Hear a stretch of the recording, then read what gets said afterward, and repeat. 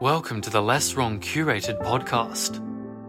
Toolbox-thinking and Law Thinking by Eliezer Yudkowsky. Posted on the 1st of June 2018. TLDR. I've noticed a dichotomy between thinking in toolboxes and thinking in laws. The toolbox style of thinking says it's important to have a big bag of tools that you can adapt to context and circumstance. People who think very toolboxly tend to suspect that anyone who goes talking of a single optimal way is just ignorant of the uses of the other tools. The lawful style of thinking, done correctly, distinguishes between descriptive truths, normative ideals, and prescriptive ideals. It may talk about certain paths being optimal, even if there's no executable in practice algorithm that yields the optimal path. It considers truths that are not tools. Within nearly Euclidean mazes, the triangle inequality that the path AC is never spatially longer than the path ABC is always true, but only sometimes useful.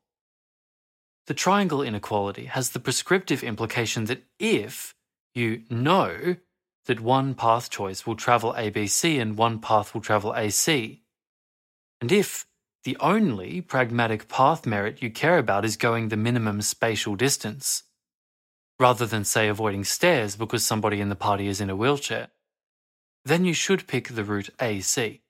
But the triangle inequality goes on governing Euclidean mazes whether or not you know which path is which and whether or not you need to avoid stairs. Toolbox thinkers may be extremely suspicious of this claim of universal lawfulness if it is explained less than perfectly, because it sounds to them like, throw away all the other tools in your toolbox.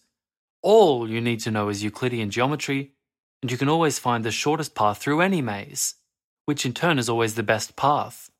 If you think that's an unrealistic depiction of a misunderstanding that would never happen in reality, keep reading.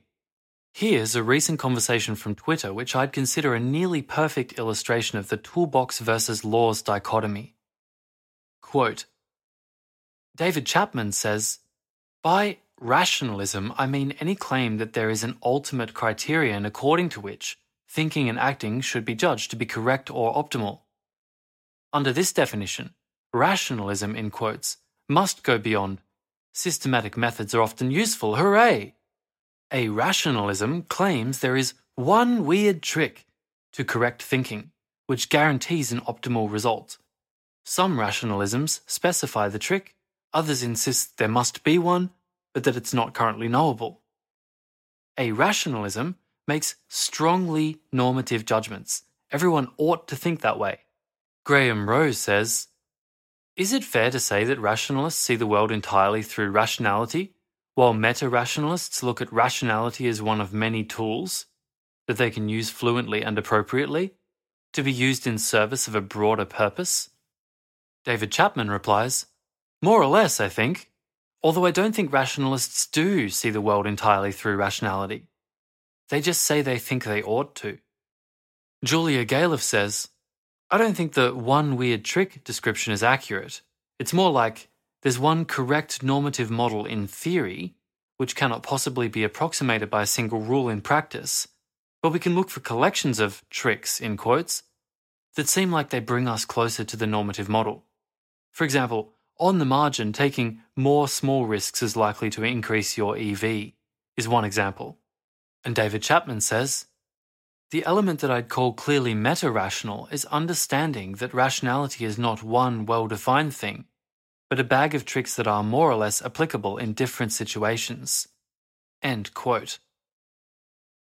Eliezer writes, Julia then quoted a paper mentioning, quote, the best prescription for human reasoning is not necessarily to always use the normative model to govern one's thinking.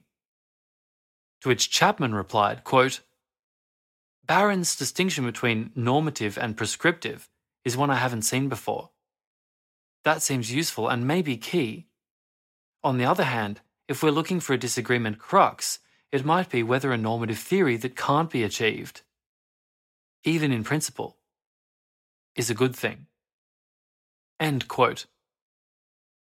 Eliezer writes, I'm now going to badly stereotype this conversation in the form I feel like I've seen it many times previously, including, for example, in the discussion of p-values and frequentist statistics. On this stereotypical depiction, there is a dichotomy between the thinking of Monsieur Toolbox and Monsieur Lawful that goes like this. Podcast note, Monsieur is the pronunciation of MSR, which is a gender-neutral title that combines Miss and Sir. Monsieur Toolbox says, it's important to know how to use a broad variety of statistical tools and adapt them to context. The many ways of calculating p-values form one broad family of tools. Any particular tool in the set has good uses and bad ones, depending on context and what exactly you do. Using likelihood ratios is an interesting statistical technique, and I'm sure it has its good uses in the right contexts. But it would be very surprising if that one weird trick was the best calculation to do in every paper and every circumstance. If you claim it is the universal best way, then I suspect you of blind idealism, insensitivity to context and nuance, ignorance of all the other tools in the toolbox, the sheer folly of callow youth. You only have a hammer and no real-world experience using screwdrivers, so you claim everything is a nail. Mr. Lawful says, on complex problems we may not be able to compute exact Bayesian updates, but the math still describes the optimal update, in the same way that a Carnot cycle describes a thermodynamically ideal engine even if you can't build one. You are unlikely to find a superior viewpoint that makes some other update even more optimal than the Bayesian update, not without doing a great deal of fundamental math research, and maybe not at all. We didn't choose that formalism arbitrarily. We have a very broad variety of coherence theorems, all spotlighting the same central structure of probability theory, saying variations of, if your behavior cannot be viewed as coherent with probability theory in sense X, you must be executing a dominated strategy and shooting off your foot in sense Y. That's the end of the dialogue between those two characters. Eliezer writes, I currently suspect that when Mr. Law talks like this, Mr. Toolbox hears, I prescribe to you the following recipe for your behavior, the Bayesian update, which you ought to execute in every kind of circumstance. This also appears to me to frequently turn into one of those awful, durable forms of misunderstanding. Mr. Toolbox doesn't see what you could possibly be telling somebody to do with a good or ideal algorithm besides executing that algorithm. It would not surprise me if there's a symmetrical form of durable misunderstanding where a lawist has trouble processing a toolbox's disclaimer. No, you don't understand. I'm not trying to describe the one true perfect optimal algorithm here. I'm trying to describe a context-sensitive tool that is sometimes useful in real life. Mr. Law may not see what you could possibly be doing with a supposedly prudent or actionable recipe besides saying that it's the correct answer, and may feel very suspicious of somebody trying to say everyone should use an answer while disclaiming that they don't really think it's true.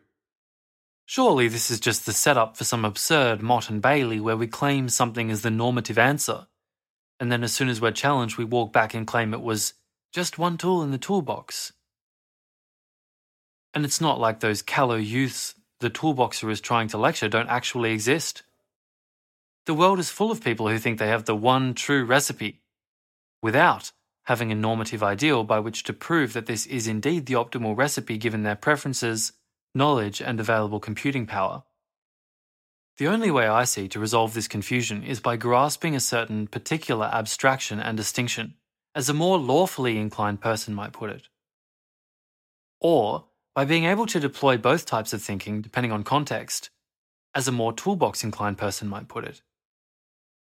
It may be that none of my readers need the lecture at this point, but I've learned to be cautious about that sort of thing, so I'll walk through the difference anyways.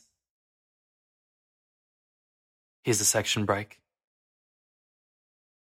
Every traversable maze has a spatially shortest path, or, if we're able to be precise in our claims but not our measurements, a set of spatially short-ish paths that are all nearly the same distance.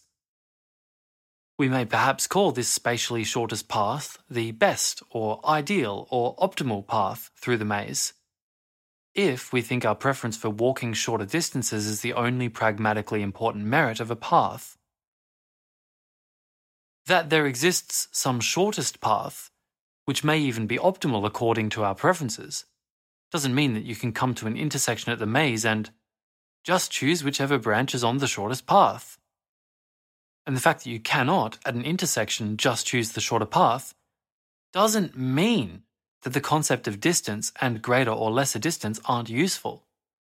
It might even be that the maze owner could truthfully tell you, by the way, this right-hand turn here keeps you on the shortest path, and yet you'd still be wiser to take the left-hand turn because you're following the left-hand rule, where the left-hand rule is to keep your left hand on the wall and go on walking, which works for not getting lost inside a maze whose exit is connected to the start by walls. It's a good rule for agents with sharply bounded memories, who can't always remember their paths exactly. And if you're using the left-hand rule, it is a terrible, terrible idea to jump walls and make a different turn just once, even if that looks like a great idea at the time, because that is an excellent way to get stuck traversing a disconnected island of connected walls inside the labyrinth. So making the left-hand turn leads you to walk the shortest expected distance relative to the other rules you're using. Making the right-hand turn instead, even if it seemed locally smart, might have you traversing an infinite distance instead. But then you may not be on the shortest path, even though you are following the recommendations of the wisest and most prudent rule given your current resources. By contemplating the difference, you know that there is in principle room for improvement. Maybe that inspires you to write a maze-wrapping, step-counting cell phone app that lets you get to the exit faster than the left-hand rule. And the reason that there's a better recipe isn't that no recipe is perfect. It isn't that there exists an infinite sequence of ever better roads. If the maze owner gave you a map with the shortest path drawn in a line, you could walk the true shortest path and there wouldn't be any shorter path than that. Shortness is a property of paths. A tendency to produce shorter paths is a property of recipes. What makes a phone app an improvement is not that the app is adhering more neatly to some ideal sequence of left and right turns. It's that the path is shorter in a way that can be defined independently of the app's algorithms. Once you can admit a path can be shorter in a way that abstracts away from the walker, not better, which does depend on the walker, but shorter, it's hard not to admit the notion of there being a shortest path. I mean, I suppose you could try very hard to never talk about a shortest path and only talk about alternative recipes that yield shorter paths. You could diligently make sure to never imagine the shorterness as a kind of decreased distance in performance space from any shortest path. You could make very sure that in your consideration of new recipes you maintain your ideological purity as a toolboxer by only ever asking about laws that govern which of two paths are shorter, and never getting any inspiration from any kind of law that governs which path is shortest. In which case, you would have diligently eliminated a valuable conceptual tool from your toolbox. You would have carefully made sure that you always had to take longer roads to those mental destinations that can be reached the fastest by contemplating properties of ideal solutions, or distance from ideal solutions. Why? Why would you? That's a section break. I think at this point the toolbox reply, though I'm not sure I could pass its ideological Turing test, might be that idealistic thinking has a great trap and rottenness at its heart. It might say, somebody who doesn't wisely shut down all this thinking about shortest paths instead of the left-hand rule as a good tool for some mazes, someone who begins to imagine some unreachable ideal of perfection instead of a series of apps that find shorter paths most of the time, will surely in practice begin to confuse the notion of the left-hand rule, or their other current recipe, with the shortest path. After all, nobody can see this shortest path, and it's supposedly a virtuous thing. So isn't it an inevitable consequence of human nature that people will start to use that idea as praise for their current recipes? And also in the real world, surely Miss Law will inevitably forget the extra premise involved with the step from spatially shortest path to best path. The contextual requirement that our only important preference was shorter spatial distances so defined. Miss Law will insist that somebody in a wheelchair go down the, quote, best path of the maze, even though that path involves going up and down a flight of stairs. And Miss Law will be unable to mentally deal with a helicopter overflying the maze that violates their ontology relative to which the shortest path was defined. And it will also never occur to Miss Law to pedal around the maze in a bicycle, which is a much easier trip even if it's not the shortest spatial distance. And Miss Law will assume that the behaviour of mortgage-backed securities is independently Gaussian random because the math is neater that way, and then derive a definite theorem showing a top-level tranche of MBSs will almost never default, thus bringing down their trading firm. To all of which I can only reply, well, yes, that happens some of the time, and there are contextual occasions where it is a useful tool to lecture Miss Law on the importance of having a diverse toolbox.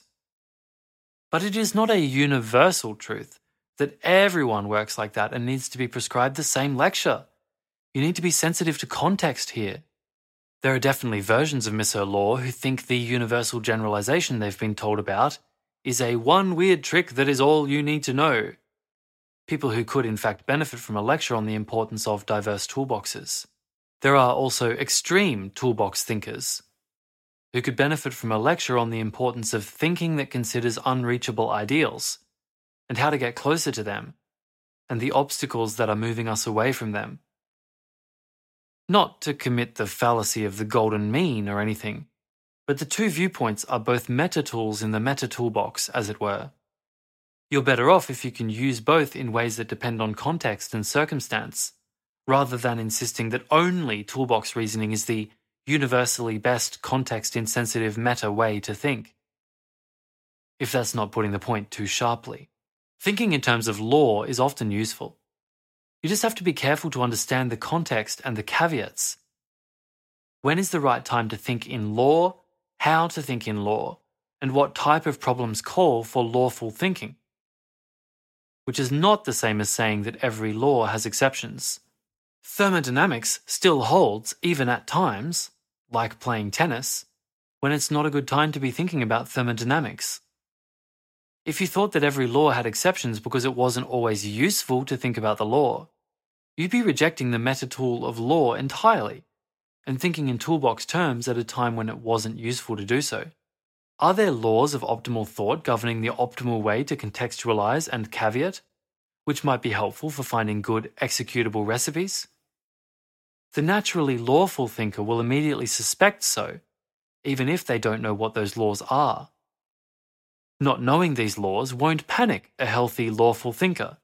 Instead, they'll proceed to look around for useful yet chaotic-seeming prescriptions to use now instead of later, without mistaking those chaotic prescriptions for laws, or treating the chaos of their current recipes as proof that there's no good normative ideals to be had. Indeed, it can sometimes be useful to contemplate, in detail, that there are probably laws you don't know, but that's a more advanced meta-tool in a meta-toolbox, useful in narrower ways and in fewer contexts having to do with the invention of new laws as well as new recipes, and I'd rather not strain Mr. Toolbox's credulity any further. Section break. To close out, one recipe I'd prescribe to reduce confusion in the toolbox inclined is to try to see the laws as descriptive statements rather than being any kind of normative ideal at all. The idea that there's a shortest path through the maze isn't a normative ideal. Instead of a prescriptive ideal, it's just true. Once you define distance, there is in fact a shortest path through the maze. The triangle inequality might sound very close to a prescriptive rule that you ought to walk along AC instead of ABC. But actually the prescriptive rule is only if you want to walk shorter distances, ceteris paribus. Only if you know which turn is which, only if you're not trying to avoid stairs, and only if you're not taking an even faster route by getting on a bicycle and riding outside the whole maze to the exit. The prescriptive rule, try walking along AC, isn't the same as the triangle inequality itself, which goes on being true of spatial distances in Euclidean or nearly Euclidean geometries. Whether or not you know, whether or not you care, whether or not it's useful to think about at any given moment, even if you own a bicycle. The statement that you can't have a heat pressure engine more efficient than a Carnot cycle isn't about gathering in a cultish circle to sing praises of the Carnot cycle as being the ideally best possible kind of engine. It's just a true fact of thermodynamics. This true fact might helpfully suggest that you think about obstacles to Carnot-ness as possible places to improve your engine.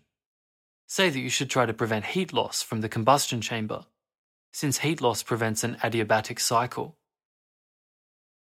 But even at times when it's not in fact useful to think about Carnot cycles, it doesn't mean your heat engine is allowed on those occasions to perform better than a Carnot engine.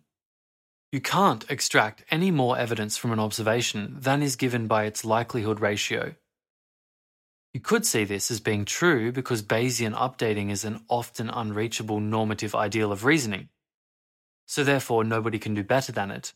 But I'd call it a deeper level of understanding, to see it as a law saying that you can't get a higher expected score by making any different update. This is a generalization that holds over both Bayes-inspired recipes and non-Bayes-inspired recipes. If you want to assign a higher probability to the correct hypothesis, it's a short step from that preference to regarding Bayesian updates as a normative ideal. But the idea begins life as a descriptive assertion, not as a normative assertion. It's a relatively shallow understanding of the coherence theorems to say, well, they show that if you don't use probabilities and expected utilities, you'll be incoherent, which is bad, so you shouldn't do that. It's a deeper understanding to state, if you do something that is incoherent in way X, it will correspond to a dominated strategy in fashion Y. This is a universal generalization that is true about every tool in the statistical toolbox, whether or not they are in fact coherent, whether or not you personally prefer to avoid dominated strategies, whether or not you have the computing power to do any better, even if you own a bicycle. I suppose that when it comes to the likes of fun theory, there isn't any deeper fact of nature underlying the normative ideal, in quotes, of a eudaimonic universe. But in simpler matters of math and science, a normative ideal, in quotes, like the Carnot cycle or Bayesian decision theory, is almost always the manifestation of some simpler fact that is so closely related to something we want that we are tempted to take one step to the right and view it as a normative ideal. If you're allergic to normative ideals, maybe a helpful course would be to discard the view of whatever it is as a normative ideal and try to understand it as a fact. But that is a more advanced state of understanding than trying to understand what is better or best. If you're not allergic to ideals, then it's okay to try to understand why Bayesian updates are often unreachable normative ideals before you try to understand how they're just there.